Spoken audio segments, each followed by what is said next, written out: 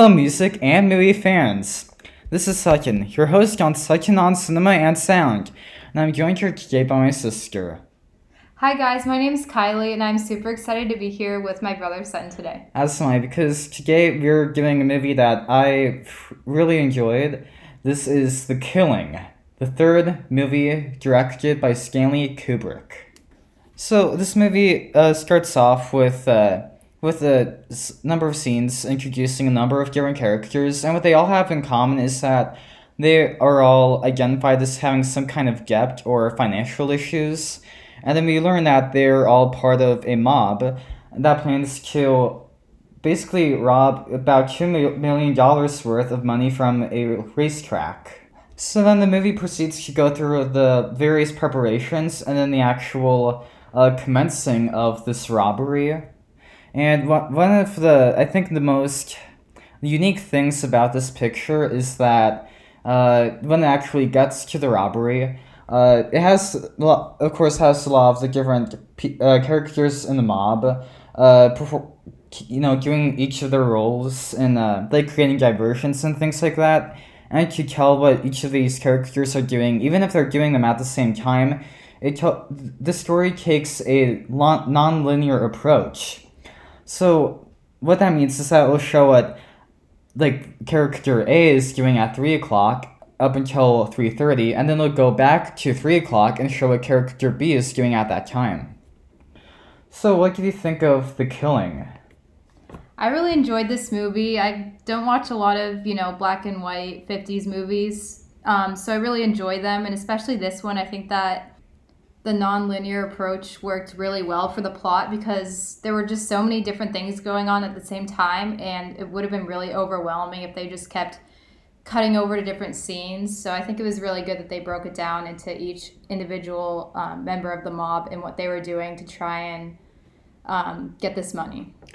I agree, and to support the non-linear structure of the story, I point out to you how it repeats the same shots of the racetrack, so that even with these different when the story kind of branches into what each of the characters are doing at the same time, it'll eventually get back to the same shots of like the seventh race of the day at the racetrack, and the voiceover making the same announcements.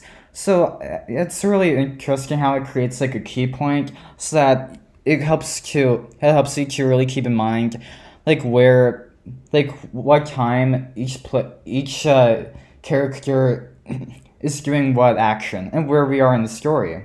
Another thing that really makes the non-linear approach interesting is that we see the same things told from the perspectives of different characters. It actually reminded me a lot of Back to the Future Part 2, which is a movie that we both enjoy a lot. And something that's really special about that movie is that they refilm scenes from the first movie because the characters travel back to the events of the first movie, and then we see the same shots from the first movie but told from their perspectives. So it's really interesting seeing how they recreated those scenes but from different camera angles and things like that. And it really added to the complexity of the narrative. And one interesting tidbit is that the initial script was always going to be like this, how it would eventually take a nonlinear approach during the actual robbery. However, this movie stars Sterling Hayden as the leader of the mob, Johnny Clay, and there were people expressed concern that the nonlinear narrative would be too complicated for the average moviegoer to understand. And Johnny Clay's agent actually was furious, saying that it would damage the actor's career. So then the director Kubrick and the producer Harris went back to the editing room, and they took the movie completely apart, and then they re-edited back together, but so that it was told completely chronologically. And then when they did that, they kind of looked at each other awkwardly and went, well, this stinks. So then they took the movie back apart again, and then put it back to the way it was the first time. And as we've already said, I think the experimental nature really helps to elevate this movie, beyond other, I guess, heist movies. It's really, uh, I think Kubrick is known as a very experimental and avant-garde director. And I think the nonlinear approach that he took to this movie, was really a sign of things to come, since this was one of his first movies. And I think other than the nonlinear approach that this movie takes, another thing that really helps keep alive in this film is the acting and the characters. There isn't that much action in the beginning of the movie because uh, a lot of the beginning of the movie is dedicated to introducing a very colorful cast of characters before tying them all together and introducing the mob that they are all a part of. Like how we get George, who is, I think, maybe one of the most comedic characters in the movie, because he's like really easily he's very gullible and very easily taken advantage of by his wife, who really kind of uses him as a tool to find out more about this mob, and then she is actually cheating on him for another man named Val, and then they're having their own plot to steal the money that mob is planning to take. The character Maurice is actually really funny as well, and the mob kind of recruited him to make a distraction during the horse racing. So he pretended to be a drunk person, and then a bunch of police officers went over to him and tried to control him, and he kept on fighting all of them because he was really strong, and it took like 8 of them to eventually take him away. And, there were just hundreds of people staring at them because he was used as a good distraction so people didn't see what was happening with the horses. I agree, that was a very funny scene. This was my second time seeing this movie. The first time I saw it like a really long time ago, but that was one of the scenes that I remember the most from the first time I saw it. It's a scene that would never happen today because today the policeman would just chase him, but yeah, the policeman just tear his shirt off. So then you're looking at his chest, and then there were even like a couple cops, like trying to I guess pin him down at the same time, and he just swings both of them over with his arms. It's a very exciting event that is part of the much larger robbery scene, and I think to get into spoilers, it's also really exciting to see how, even though it's very intricately planned and there were many moving parts to the robbery part, which the character of Johnny comes up with, it's really interesting to see how slowly parts of it come wrong. An example of this is when he hires somebody to shoot the horse during the 7th race, which is when the robbery takes place. The purpose of this is to create yet another diversion, and he does succeed, but he is fatally shot by the police when he attempts to escape. Even before that, though, things go wrong. Like the parking lot that he was supposed to park in is closed, but then he bribes the worker to let him in. And then that succeeds, but then the worker keeps pestering him, giving him a horseshoe for good luck, and then he has to shoo him away. Of course, the robbery is built up as being the centerpiece of the movie. A lot of the movie is getting set up for it. It's introducing the different members of the mob, and then it goes to the preparations, like hiring the person to get drunk and the other person to shoot the horse. And I think the robbery succeeds remarkably well, as really being the big payoff of the picture. And I already mentioned how the director, Stanley Kubrick, implements repeating shots and repeating of the voiceover of the racetrack announcer in order to really set the timeline straight in the non-linear structure of the robbery. And overall, I think the cinematography in this movie is really strong. I think I mentioned how this is his third movie, and his previous 2 movies were, I think, rather shoddy, but one of the very consistent qualities in his previous movies was the good camera work. And I think one of the most memorable shots is when another spoiler, but when the character George shoots Val, who was his wife's boyfriend, when they confront the mob about getting their money, and then he uses a handheld camera to, I think, really indicate that it's taken from George's point of view, and he's like really weary and just trying to figure out what just happened, and slowly pans to like the dead bodies on the floor, and I think it even though it's a movie from 1956 and it is in black and white, I think it is one of the most modern shots of the movie. We also mentioned some of the comedic moments in this movie. In terms of the characters, there was George, and then there was also Maurice. But I thought there was also some irony in how the robbery actually concluded. One of these is when Johnny purchases one of the largest suitcases he can find so that he can stuff all the cash in it. But then he gets held back at the airport when trying to escape because his suitcase is too large. And another comedic moment was when Johnny had to actually check his luggage because it was too large to take on the plane. So they were taking it outside, and there was a woman with a dog, and the dog started chasing the man taking all the luggage to the plane.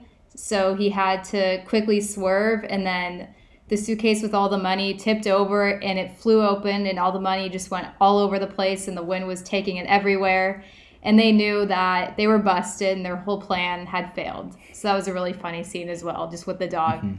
Yeah. Yeah. I don't know why. I feel like dogs in movies are always evil, or made evil. Yeah, just another moment that I really remembered the first time I saw this movie. And I was confused at first when it first had like the lady talking about her dog at the security. And I was like, okay, why are they spending so much time on this? But it was interesting to see how that actually did come to play later. And I forgot the dog's involvement. There was, I think, actually a lot of setup and payoff moments in this movie, which I think really goes to show how well structured and written the script is. One of the moments is, of course, Val, who appears at the beginning of the movie, and he's introduced as the boyfriend of Sherry, who is George's wife, and he only shows up later when he arrives to, I guess, turn on the mob and collect the money. So the moment is as shocking to us as it is to the mob, since we forgot about how he comes into play in this movie. I think another setup payoff moment is when Johnny initially purchases the large suitcase, and then there's the scene of him, of showing him in a very abandoned part of the country, and getting all of the money out of the large sack, and then putting it in the suitcase, and then there are shots of him having difficulty with the locking the locks that hold the suitcase together. So I thought that established that the suitcase's locks weren't necessarily that reliable. And then of course that came into play when the suitcase eventually sprung open at the end, when it falls off of the cart. I think that time played a really important role in this movie, especially with how intricate their plan was. I think that if something happened 1 minute behind schedule, then the whole plan would have failed. Like, for one example, at the end of the movie, when Johnny was actually running late bringing the money to all the other people in the mob, George started drinking because he was getting worried that Johnny took all the money for himself. If Johnny was on time, then George never would have started drinking, and he probably wouldn't have shot everyone. So I think that time really did play a really big factor in this movie. I agree, both in terms of the story and also in terms of the production. Of course, you talked a lot about how it has an effect on them choosing to tell the robbery in a non-linear fashion, but it's also one of many instances of how Their intricately planned robbery slowly goes awry. Of course, the first instance is in one of the very first scenes when George tells his wife the plans for the robbery, and then she does her snooping and tells her boyfriend.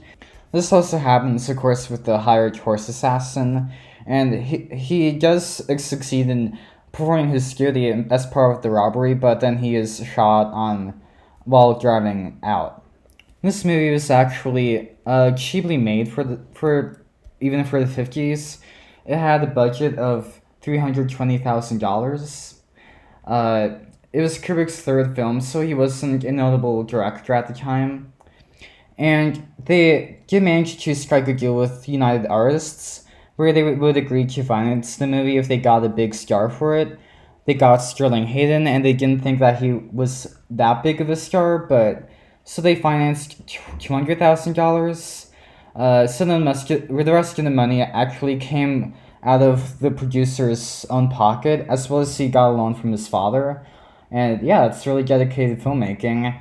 Unfortunately, because Artists did not finance the whole movie, they made a profit, but overall, the film was not a profitable movie when comparing the box office results from to the budget.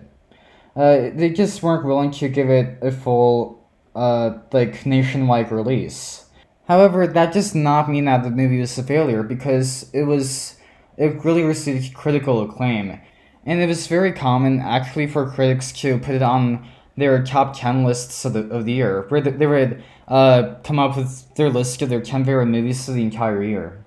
And that's definitely not an uncommon thing to see in filmmaking, where even a movie that gets really great reviews doesn't make back its money.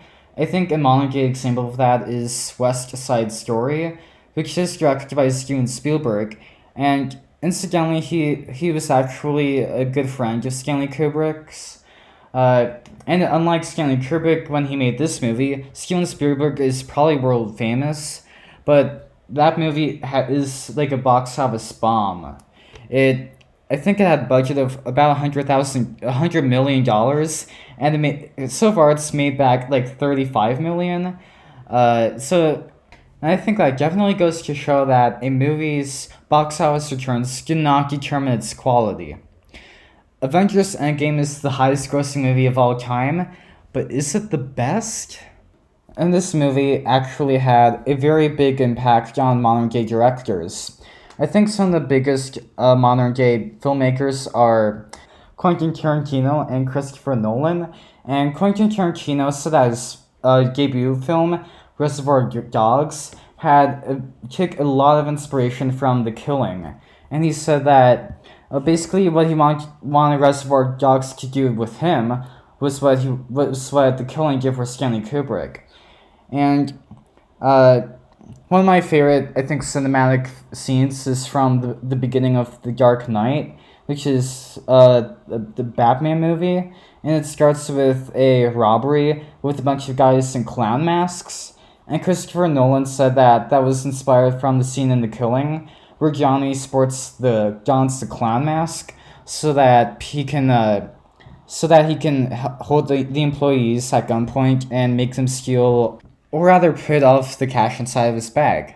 I think an ironic thing was that since we did our last podcast together, I was really having this internal struggle over what our next podcast together should be. I was wondering, should it be another Doctor Who serial, or a somewhat modern gay movie? And then this was actually a movie that I was planning to see anyway, and I just thought, sure, I'll drag you into it. So that it'll basically kill two birds with one stone. That's pretty fitting with the name of the movie. And I mentioned to you how this movie was made by the same filmmaker who did 2001: A Space Odyssey and did Clockwork Orange. And both those movies are very philosophical, very high production masterpieces.